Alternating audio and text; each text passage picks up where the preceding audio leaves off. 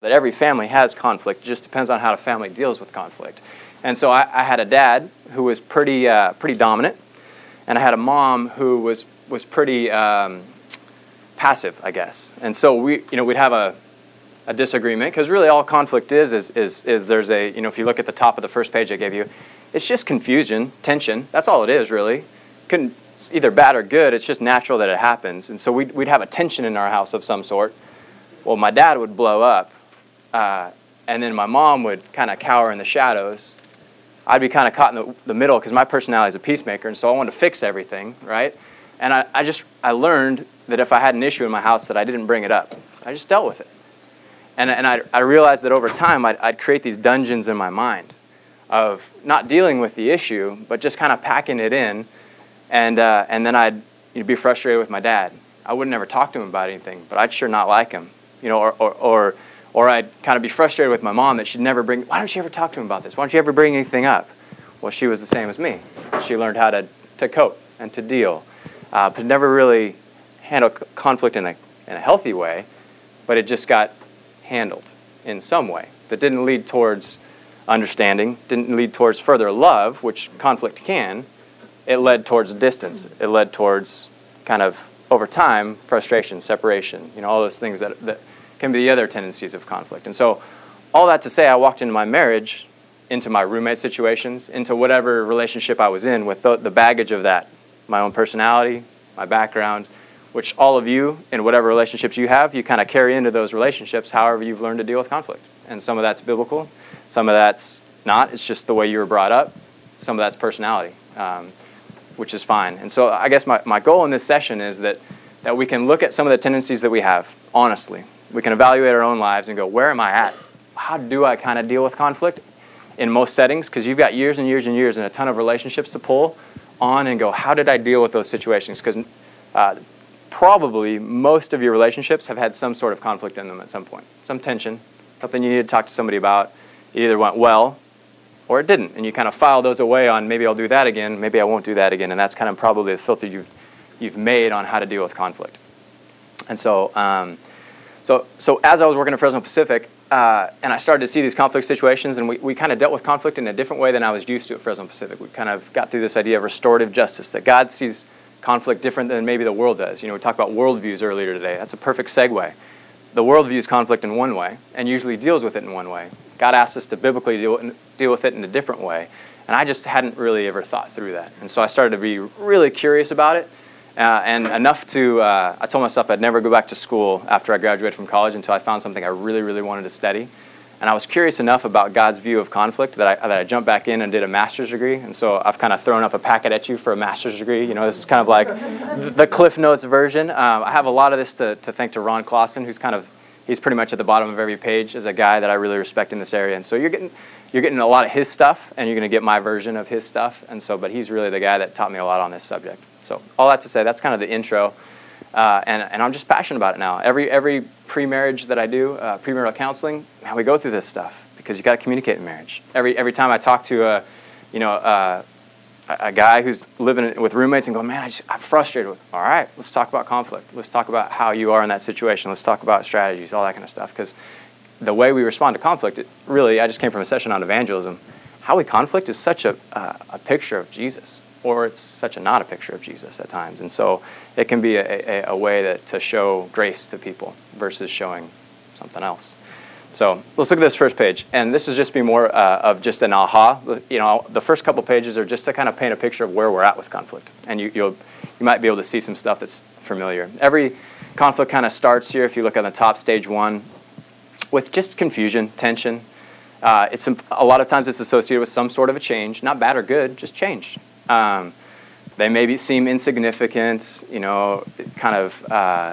the best time to deal with it, obviously, is right there, just to deal with it. Well, but often we don't. And so it kind of rolls into stage 2. This change and this conflict happened, or this thing, I didn't deal with it, and so I've got to figure out what's going on with it, right? And so we start asking questions. My personality, as a harmonizer, my first thought is that it's about me.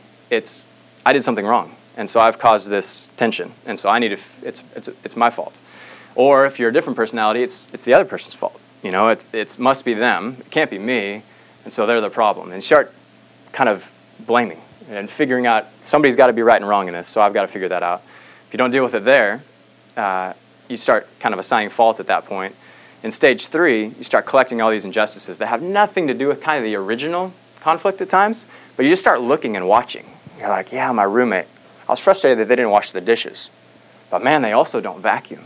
And really, they watch TV too late too. And when they have friends over, they're rude. And you just start, because they're in the dungeon in your mind at this point, right? And so you start grabbing your snowballs, and you just start packing them away for the future, because you haven't dealt with it, right? And so you start making a pile for yourself of all this stuff.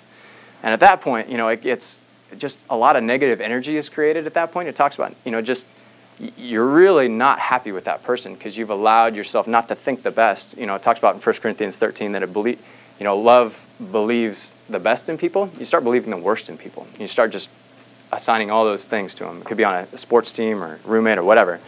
If you don't deal with it there, it usually gets to stage 4, which is a confrontation. My wife and I's MO was in the first couple of years of our marriage, I'd save up all these snowballs because I didn't deal with conflict well.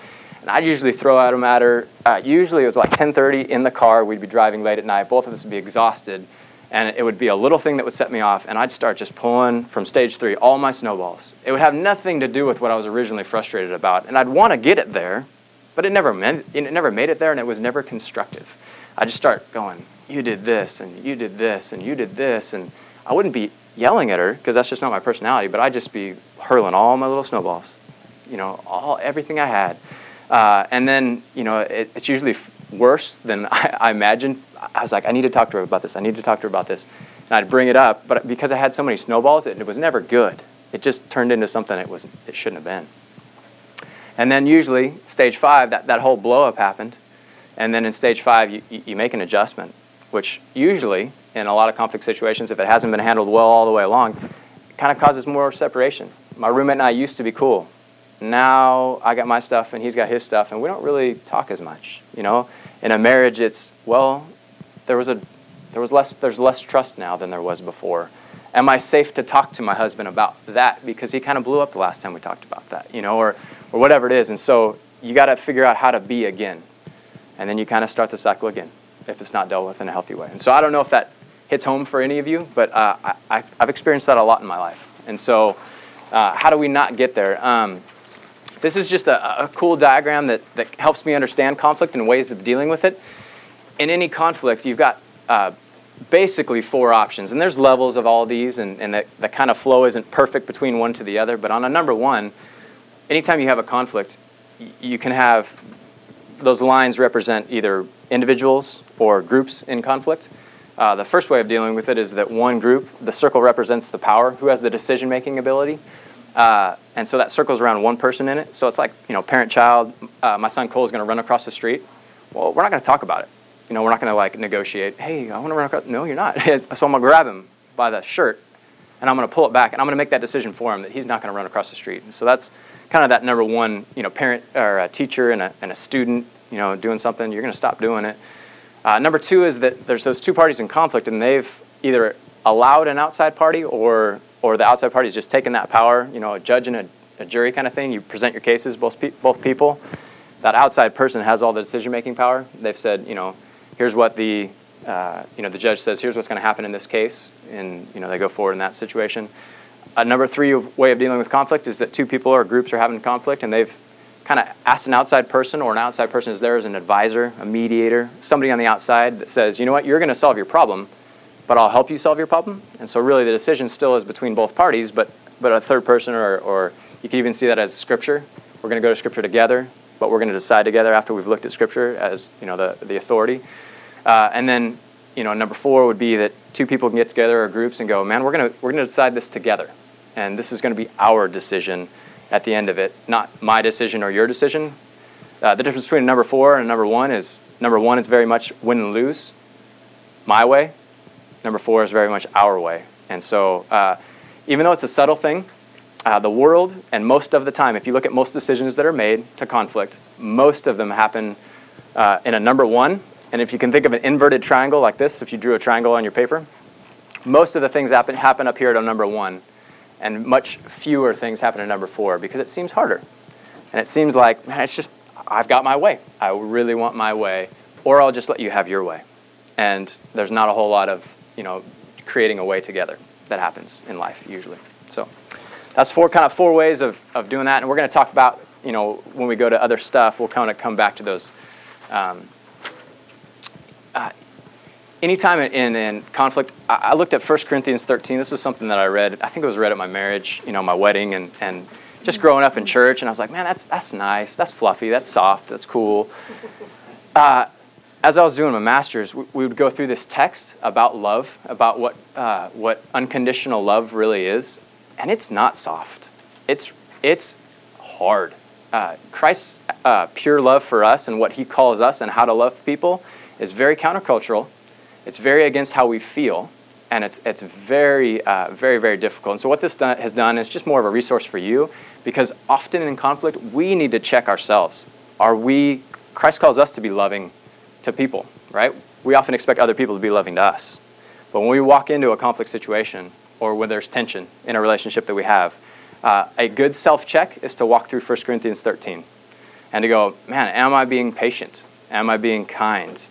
Am I not being boastful and puffed up? Am I looking for our way versus my way? Am I looking for all these things? And so it kind of gives you all the different translations of it. If you flip 2 pages, this is kind of the good self-test. Call it the L scale. I just lost my microphone. Hold on real quick. The L scale, it's a great thing. We talk about here at the well often before you go into a conflict, to really do the self-check and go, how am I before I'm walking into any situation where I need to talk about something hard with somebody. And this is a great way to test where you're at. Man, am I being impatient or am I being patient?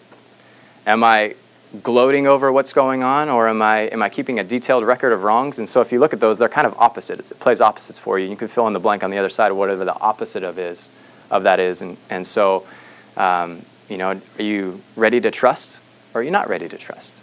Are you looking for my way or our way? And so it just is a great self-check to walk in.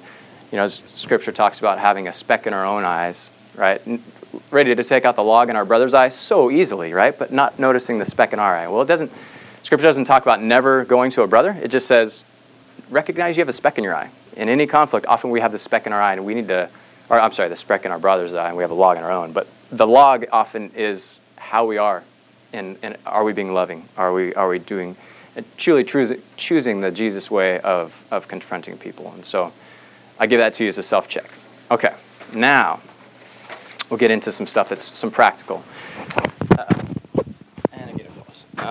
So this one here is called the commitment to being constructive. This has been something that I use in a lot of different contexts as just a way for people to check themselves in any conflict situation. If you notice the vertical line there, the vertical line is the issues.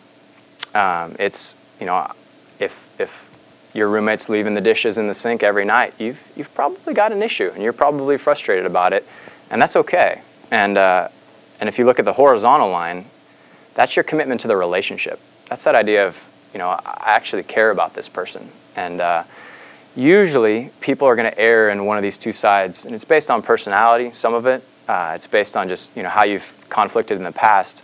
But if you were to kind of place yourself in one of these quadrants, so if you're in this quadrant over here, say the top left, that's a person that, man, the issues are going to be very, very important. They're not going to give on the issues at all. But you know what? At the same time, they're going to have a very low commitment to the relationship. So they're going to bowl over that person. I'm going to get my way. Our arguments are going to be, I'm going to win, and you're going to figure it out. It's your problem. And it's not going to be filled with grace while it's being done. A person over here, down in this bottom right, that was me and is me on a bad day, is that I'm going to care so much about the relationship and not rocking the boat that I'll sweep things under the carpet. I'll let the issues slide. Man, there's an issue there. But I care so much about just keeping the peace that I'll never bring it up. And so what Scripture calls us to is speaking the truth in love. It's the combination of the two. It's caring about the issues and caring about the person equally. And so asking yourself before you get into a conflict, can I be in the top right-hand quadrant where the issues are important? If they are important issues. Sometimes God asks us to overlook stuff that's not important. True, but then there's times that there are important things we need to talk about so we don't get bitter We don't become, stuff it away in the dungeon of our minds. But if the issue is important, can I do it in a loving way? Can I be grace-filled as we talk about it? And then if you're down in that bottom left-hand quadrant, scary place to be. That's the place of indifference, where it's like, whatever. I don't care about you, and I don't care about what's going on. Scary place to be. And that's a hard place to be in relationship, or in a conflict with someone who's indifferent. Or if you are indifferent, you are a frustrating person to be in conflict with, because you just don't care. And that's a scary spot. So you don't ever want to be there. Okay. Now, you've probably all, as we were talking about this, you're probably replaying things in your mind of, wow, past conversations, past relationships, all those kind of things. I know I have a ton to pull from as well. One of the helpful tools for me, let me give you a story that has to do with this idea of reconciling interests. You have different kinds of conflicts. Some conflicts have a lot to do with like hurts and injustices that have been done, and that's kind of a separate thing to deal with. I'm going to give you something as like a practical tool today that's more of like, now we've got a decision to make, or we're feeling tension and change about something. Say it's as a roommates or a couple, or a husband wife, that sort of thing, and you're just like, man, we want to do it our way, but we just know we have different opinions. I think about it this way, they think about it this way, and it doesn't seem like those things work together well. So how do we navigate that, knowing that, we want to hear each other, we want to understand each other, because Scripture calls us to understand the other person, not to be understood. And so how do we navigate that? One of the examples from my marriage is Erin and I, for the first probably 4 years of our marriage, Christmas was just torture for us, because I am like the budget guy, and I am like, man, when Christmas comes, we're not going to go into debt. God did not call us to go into debt for Christmas. And she's like, but you are like Scrooge. You're squeezing the life out of Christmas. And she's like, I want to get cool presents for people. And I want to I care about people. Do you not care about people, Dave? I'm like, I care about people, yes, but like, this doesn't make sense to me. And so we'd go round and round and round. At the end of Christmas, we'd always go a little over budget, so I wasn't happy. She would think that we got cheap gifts that didn't mean anything for anybody, and she's like, are you happy? Really? This was stupid. And so we'd go round and round, and we'd just be waiting for this to come every Christmas. Well, as I was going through school, this came about, and I'm like, Erin, can we just try this? Can we just sit down and try this when it comes to Christmas? So we went to Starbucks. We did this process that I'm going to share with you. And what we found was fascinating, because when we got behind our positions, when we got behind, I don't want to spend money and go into debt, and, well, I want to get good gifts for people, those seemed like they were mutually exclusive. But when we pulled back and looked at our interests, well, why don't I want to go into debt? Why do you want to get meaningful gifts for people? We started listing out those reasons, and we started to see that if we problem solved our reasons together, that, man, we could come up with something awesome that made us both feel satisfied in that process. And it was our way versus my way or Erin's way. And for the last 6 years, we've done Christmas a whole different way. And every year we do this, because our interests have changed, obviously over time, and we're different people every year. But we start to see this is what we care about, not just our positions. And so how do we problem solve what we care about versus just what seems to be my way and your way? So that's something we said. So for us, it was, man, here's our budget, $500. You can do whatever you want, be as meaningful as you want to be, and I can trust you. Because I'd be like looking at checkbooks, I'll be checking our ledger every day. Oh, you overspent that. So it was like, it created a health. And I could go, no, I do care about people. I want us to get great gifts for people. I just have these other interests as well. And so it allowed me to feel like I wasn't just being Scrooge too, which was cool. So that's that. The main thrust with this, and I'm going to be careful looking at time-wise. Okay. The main thrust with this is that how do you identify, the first part here is main concerns. So, first sentence is, one major obstacle to identifying main concerns is the fear of disclosing information. In an adversarial mode, like a number one mode, you remember the ways of dealing with conflict where I win or you lose, or you win or I lose, we carefully guard our information, giving out only that which supports our side. In a collaborative mode that says, we're going to look for our way, I'm going to look to understand you, we believe that more information that we have, the better the solution we will find. And so really then the main concerns or reasons are the why we take whatever position that we take. So I figure, I could read through this stuff and we could talk through it. It'd probably be better and more helpful for you to read through it on your own, and I want us to try to do one together. I'll kind of walk us through a conflict. And so I would love to hear a conflict from somebody. It doesn't have to be one that's actually going right now, because that might be awkward, but one maybe you've had in the past, or just something that, again, it's just a change, something that might cause tension. Throw something out. Buying a car. Beautiful. Let's do it. Okay. Give me like your position on buying a car. Like, what would that be? Like. My position or my wife's position on buying a car. Are you guys happy to be? Are you? We already bought the car. Oh, perfect. Okay. No. Even better if it's. But you probably had one before you bought it, right? A position on it, right? So give me. What was your position? I wanted a fun car. Okay. You wanted a fun car. Perfect. Okay. And what was your position? Beautiful. That is so perfect. Okay, and so it doesn't matter, again, over time, what that can be, right? And so it seemed probably at times like you were mutually exclusive. Like you couldn't have that and do that at the same time, probably, which is the whole thing that causes tension and all that kind of stuff. So I don't know if my little leash is going to let me, but I'd love to go to the whiteboard over there. Actually, would you mind being scribe? Anybody over there? Jody, would you mind being scribe for us? Handwriting bad. Oh, man. Okay.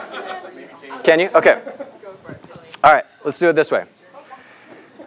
So on the top there, we've got our two positions, right? So we've got a position of a fun car. Do you want me to write the positions? What do you want me to write? Yeah, just write on one side, fun car.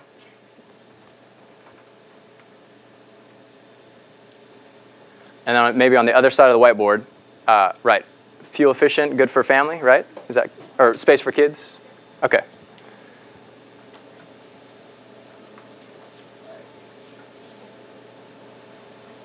Cool. Okay, now if you just stay there, and what happens with most conflicts is they stay there. And you could go round and round with that, and both people would walk away feeling unsatisfied, and you probably end up with a car that did neither one of those, is what happens in most conflicts. And then you kind of like second guess it, and you're just frustrated about it for like the whole like 7 years you own it, and and then every time you drive it, you're like hating the person, the other person, because you're like, oh gosh, and so that's what happens in most conflicts, right? So. And this one is saying you've got these positions, but what's behind them? Like, what are your reasons why you want those things? And so, you're asking questions like, it talks about those things of security, economic well-being, sense of belonging, recognition, faith, values, fairness, all these things. It's the reasons why. So, if you don't mind, okay, the reasons why you wanted a fun car. Just throw them out. I'd always kind of, I just graduated from grad school, and I was like, I got a real job now. I want to get like a car I enjoy driving instead of the car that I was kind of like pressed into from economically. Beautiful. You want to enjoy something you would enjoy driving. And I have a long commute. Okay. So I wanted to have a car that I could enjoy driving on a long commute. Yeah, long commute. Wanted to enjoy, have something vehicle-wise you want to enjoy while you're making your commute. Okay. Perfect. Those are great reasons. I wanted. It's okay. Beautiful. So good. That's awesome. What your reasons were?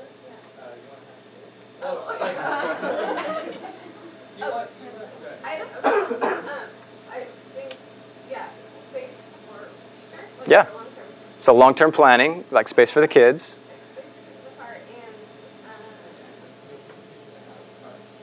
Easy access to putting kids in a car. Amen to that. So that it would be easy on you, because you're going to be the one doing it a lot, right? So flexibility, ease of getting kids in and out. Preserving the budget. Yeah. Thinking through budget of money and just that. Plus, cost of the car. Right. Cost of running it, cost of maintaining it, cost of gas, all those things. Mm-hmm. Safety features, yeah. Yeah. And you probably had, I would think, some sort of like budget-wise, here's what we can probably afford, so it has to fit within that you both feel good about. Yeah, all those things are good. Now, looking at that list, if you pull away from the top two, so this is the next step. This would be step one for you guys. And if you got good at this process, you can kind of on smaller issues, you do it on the fly. You don't have to write it down. But I encourage you, as you're doing it initially, say with a conflict, if it's someone that you're comfortable with, and say, hey, let's try this. I've given you like on the last 2 pages, you kind of flip there, I've given you a step-by-step cheat sheet. So we would be right now, we would be on step, you'd be on step 2. Okay? So step 2, and what you would do, and if you did this together, was you would write this down individually. Like you'd generate your interest lists alone. And here's why. Often in a relationship, there's a dominant personality and a not so dominant personality. And if you don't write down things alone, that person who's dominant will jump in first to share their list, right? And then as they're sharing your list, you're like, oh, it seems like my list isn't as good as theirs, or oh yeah, their reasons are good, and I guess my reasons don't matter that much. And it's like, oh no. So that's why you write it alone. You kind of come with your list of interests. And so let's pretend that we generated this, each person individually. And then you would create a joint list. And so we would do it separately than this. We would ask one person one of theirs, one person another one of theirs. And so for our time here, we'll just run with the list we've got. But it would go one person's, then the other person's, then the other person's, then the other person's. Because just what that says is kind of in that same way of agape. It says our way versus my way and your way. And so right up here on the board, we still got my way and your way. And so we create a joint list, right? And so we've got our joint list. You can just circle all of it right now to kind of say that's our joint things that we're dealing with. And then if you go to number 4, it says, as a group, identify, are any of those interests mutually exclusive? Okay, so when you think of mutually exclusive, that means if we did one of those, we would not be able to do the other one. We might not see how it would work right now, but we just need to know, is it impossible to do one and not do the other one? And so if you're looking at that list, does it seem like any of those are, not the positions, but the interests, are any of those mutually exclusive? Doesn't seem like it, that it would be impossible to do, and I really hope we don't make you, seem like you bought a bad car now. So this is hopefully not going to happen. So, but it doesn't seem like they're mutually exclusive, that you couldn't do one and not do the other one. So that's good. If you see ones that are, like, man, we can't do that one and that one, then you need to ask the question again. What are the reasons behind those? And see if you can pull reasons down even further and further. Just continue to ask the why question. Why that? Why that? And it could have to do with, feelings, this and that, the other. And so then you ask the question, man, if we can make a choice, this is number 5, if we can make a choice that would address all of those, not the positions, but all of those interests, would we both feel good about it?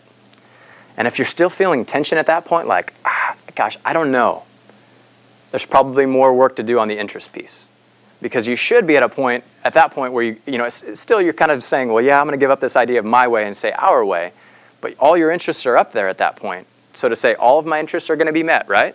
You're like, yep, we're going to not make a decision that we don't feel all good about. Yep. And so you've got to wrestle that at that point. But if you can feel good about, and I'd ask you guys, would all your interests be up there? Or is there more that you're like, well, but and that, and that?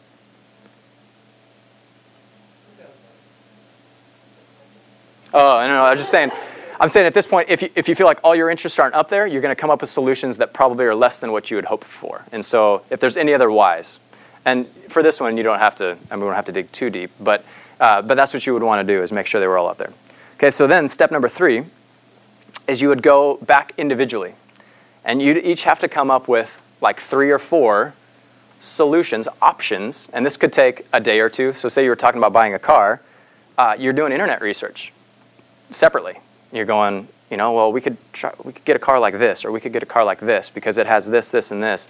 That kind of meets my criteria, that kind of meets your criteria, because then you're working with a problem-solving solution for all of those interests. So it's no longer you're meeting your interests, you're meeting our interests, and then you're problem-solving together. And so you come back, and it could be in the same day. For Christmas we did it all at one time. We had to each come up with not one solution, but multiple solutions that took into account all of those interests for both people. And so so then you have your list of. So I guess for this one, why don't we take time? I want you to take 2 minutes, and for their issue of a car, even though you don't know their situation, you can work with their interests. I want you to think of 2 solutions that might work for their situation. I know that you don't know it, but you have enjoy for the long commute. You have those to work with. Just come up with 2 ideas real quick. It's obviously hard because it's not your thing, but try it real quick.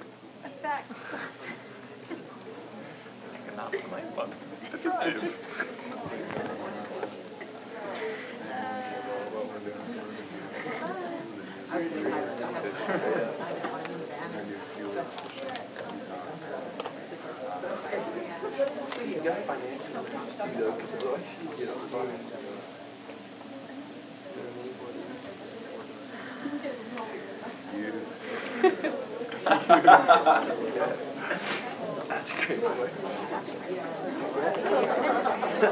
You can.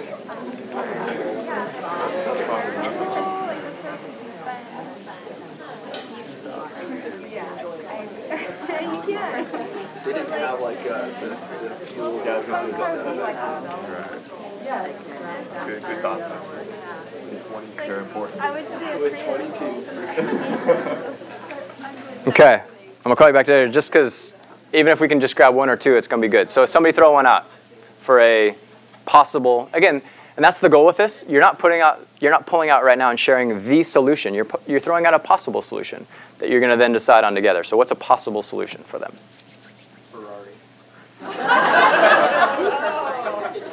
Ferrari seems to be a number one side of things. We're working with our list now, so. It depends on what's fun you have, like, you know, like, is it the stereo, is it the way the car drives, is it the responding things to what fun means, because to me it's the radio, so if there's a radio in there, I'm good. So you know what I mean? But it might be I need tires or whatever it is.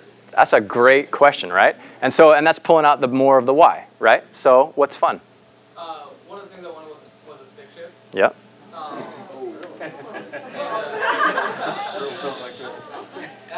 And so, like, I mean, yeah, because I haven't been able to drive a stick shift for a long time. I really like driving stick. So that was one thing that was big for me. And then just a car that I wasn't going to think I could get out and push faster than I could drive it. Yeah. Okay. So had a little get up and a stick shift, and that was mostly what fun was. Yeah. Okay. So, but if you look at that, that's brilliant, right? Because that really adds to your list of the whys. You know, and the why is that it's fun to drive because it's a stick. You know, and then you've got, you know, the other interest there too, and so that helps with the decision-making process. So again, throw something else out for maybe something you guys generated as a possible solution. 2 used cars. 2 used cars. And he gets his fun car. Yeah. She gets her Right, and you split the money you might have spent on the new one to do it that way. Brilliant. It's possible, right? It's totally possible. What else? Lease a fun car now, buy a family car later when you need it. Right, with the intention of we're going to drive for this many years, knowing that when family comes, you'll do something different. Totally possible.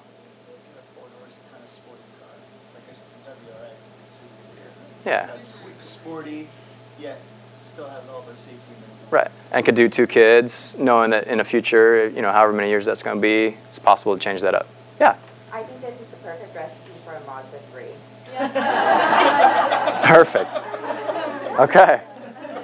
There you go. And here's the thing, is that what you guys are doing right now is if a couple can grab hold of that, that becomes energizing versus deflating, right? Because you're generating options together. You're going, well, it could be this. Gosh, we've got this amount of money. It could be that. And you're throwing these ideas out, and you don't evaluate the ideas. So what we would do is we'd generate a list of all those things. You know, buying 2 used cars. One that kind of meets those interests, one meets those interests. Buying a car for a season, knowing that we're going to do something else in the future, but have it work for now. You know, buying a certain type of sedan, you know, that would accommodate all of those different reasons. So you've got like 4 or 5 things to choose from. And then you start as a couple or as, you know, a roommate situation or whatever, you're going, well, what's the best options?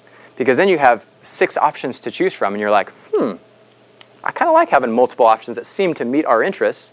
What works the best? And so if you look at number 4, you're evaluating and choosing from the possible options. So you're not looking at 2 options anymore, or my way or your way. You're looking at, hey, these options meet our interests. And so you have to check that your options actually meet your interests. So the Ferrari, no offense, might not meet the interests that are there. And so, you know, it might not be in the budget or, you know, work for that. And so then you can kind of amend or get rid of maybe options that don't meet the interest. But you may have 4 options there that seem to meet all of the interests. And then you've got choices. Which one best does it? And you can kind of start to, together, decide on, from your list that you've jointly created, what's the best options? And so at that point, if you can come up with something or you've agreed on it, say you like option 3, that you're going to buy a car for the current time and then see and reevaluate in some years to come and go, I know that this is for a season, but this is the season that we're in right now, we're going to do it. And if you're both like, yeah, that seems good, well, you craft an agreement. Because the idea with any relationship is that as agreements are made and kept, trust grows. Trust is something that's beautiful in any relationship, and that's what God, kind of calls us to in relationship, that our relationships will be grace-filled and filled with trust. And so as you create agreements together, you grow in trust as you keep them. It's not just making them, but it's actually keeping the agreements. And then, if it was more of a formalized setting, you might create an agreement document, say, hey, we're going to follow this up in 6 months. We're going to see how it's going. We're going to pull out our interest lists, and we're going to see if our interests are still being met with what we've done. And if not, we either need to pull out more interests that maybe they weren't all on there, or we need to reevaluate what we're doing. But you've at least got a date to come back to. So say it is the roommates and the dishes. Hey, we'll talk again in 2 weeks. And we've got a time to come back to our agreement just to see if it worked. We may need to amend it. We may need to make a whole different agreement. But that's okay. We've said that we might need to generate more options, and we might need to do this and that. With a car, that's harder to kind of switch direction fully at that point. But hopefully you've made a good decision at that point. So you've got this follow-up meeting and this process to do this with. But this could be as simple as stuff like, I want the window open, you want the window closed, or the door. I want the door open, you want the door closed. Okay, that doesn't work. Why? Well, I want a breeze in the room. It's hot, it's stuffy. Okay, that makes sense. Well, why do you want it closed? Well, I don't want bugs in the room. We're in the mountains, we're in a cabin, there's mosquitoes. Great, can we open the door and close the screen? Yeah, that makes sense. Well, you can't, if you never get to the whys, then you can't really even negotiate stuff beyond, I want it open, I want it closed. I'm going to win, you're going to lose. So it's this idea of seeking our way together. So a lot to say. I gave you a lot of information there. You've got the steps to be able to try it. Here's what I'd encourage you. The next conflict. Conflict, again, it's not bad or good. It's what it is. It's going to happen. But I'd encourage you to pull it out and try it. You don't have to do it formally, or you might. You might go with a roommate. Hey, can we try this? We've seemed to have some tension. You just pull it out. You follow step by step. You may fumble your way through it. Promise you it's going to go all right. And you might come up with something that was better than what you're currently doing. If it's a marriage relationship, try it out. Hey, let's try this with X, our date nights. Because you know what? It seems like neither of us are really satisfied with what our date nights are looking like. Could we just talk through it? You pull out your interest. What's your interest for a date night? Well, my interest is this for a date night. Here's my reasons. Let's come up with some ideas that might work for our date nights. Awesome. How invigorating is that to do that over Starbucks, in a relationship or whatever? And so just seeing it as something that can kind of flow. Does it have to be written down every time? No. I talked with a couple that I'm doing premarital with last week, and they're like, man, we've been using this all the time. We don't write it down, but we just ask each other why. Way more than we used to. We'd come up with these positions. I think this, you think this, and we'd fight. But now we go, well, why do you think that? Just that simple question just encourages you to try to understand other people. Where are you coming from? I want to know your reasons. We can negotiate your reasons. We can't negotiate positions. Because then it's just, I lose, you win, you lose, I win. So I'd love to open it to questions. Obviously, your experiences are different than mine, and we all deal with conflict differently. Do you have any questions on this? The pages before these kind of like step-by-step how-tos is kind of just some more on each step of the process that would be great for you to read through and kind of gain understanding there. Do you have more of those papers? I don't today, but if you gave me your email, I can email it to you. Can I ask what kind of car they got? Sure. The only reason we knew that because I drove behind you this morning. Oh. Nice. And is it going okay? I mean, you both pleased? We were both comfortable with the decision we made it, and we Good. Awesome. That's great. That's great. Not every couple does that, so well done. It's good. Question, Dave. When you're dealing with someone who is in that quadrant of indifference, how's the best way to handle that? Yeah.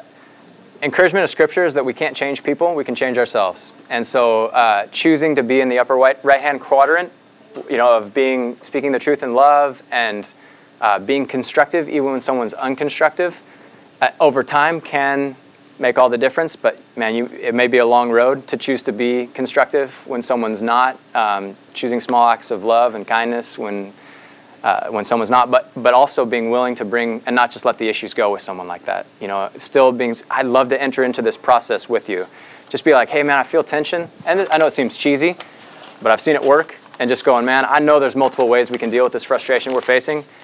And you don't have to pull out the chart, but just say, I'd love to do it together. Versus what it feels like right now is that we're doing it apart.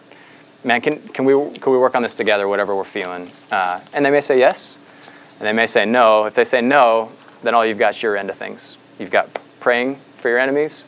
You know, he's not your enemy probably, but Christ calls us to love and pray for those that don't see things the way we see them. And so that's my best encouragement, and just to encourage them along. So, other questions? Cool.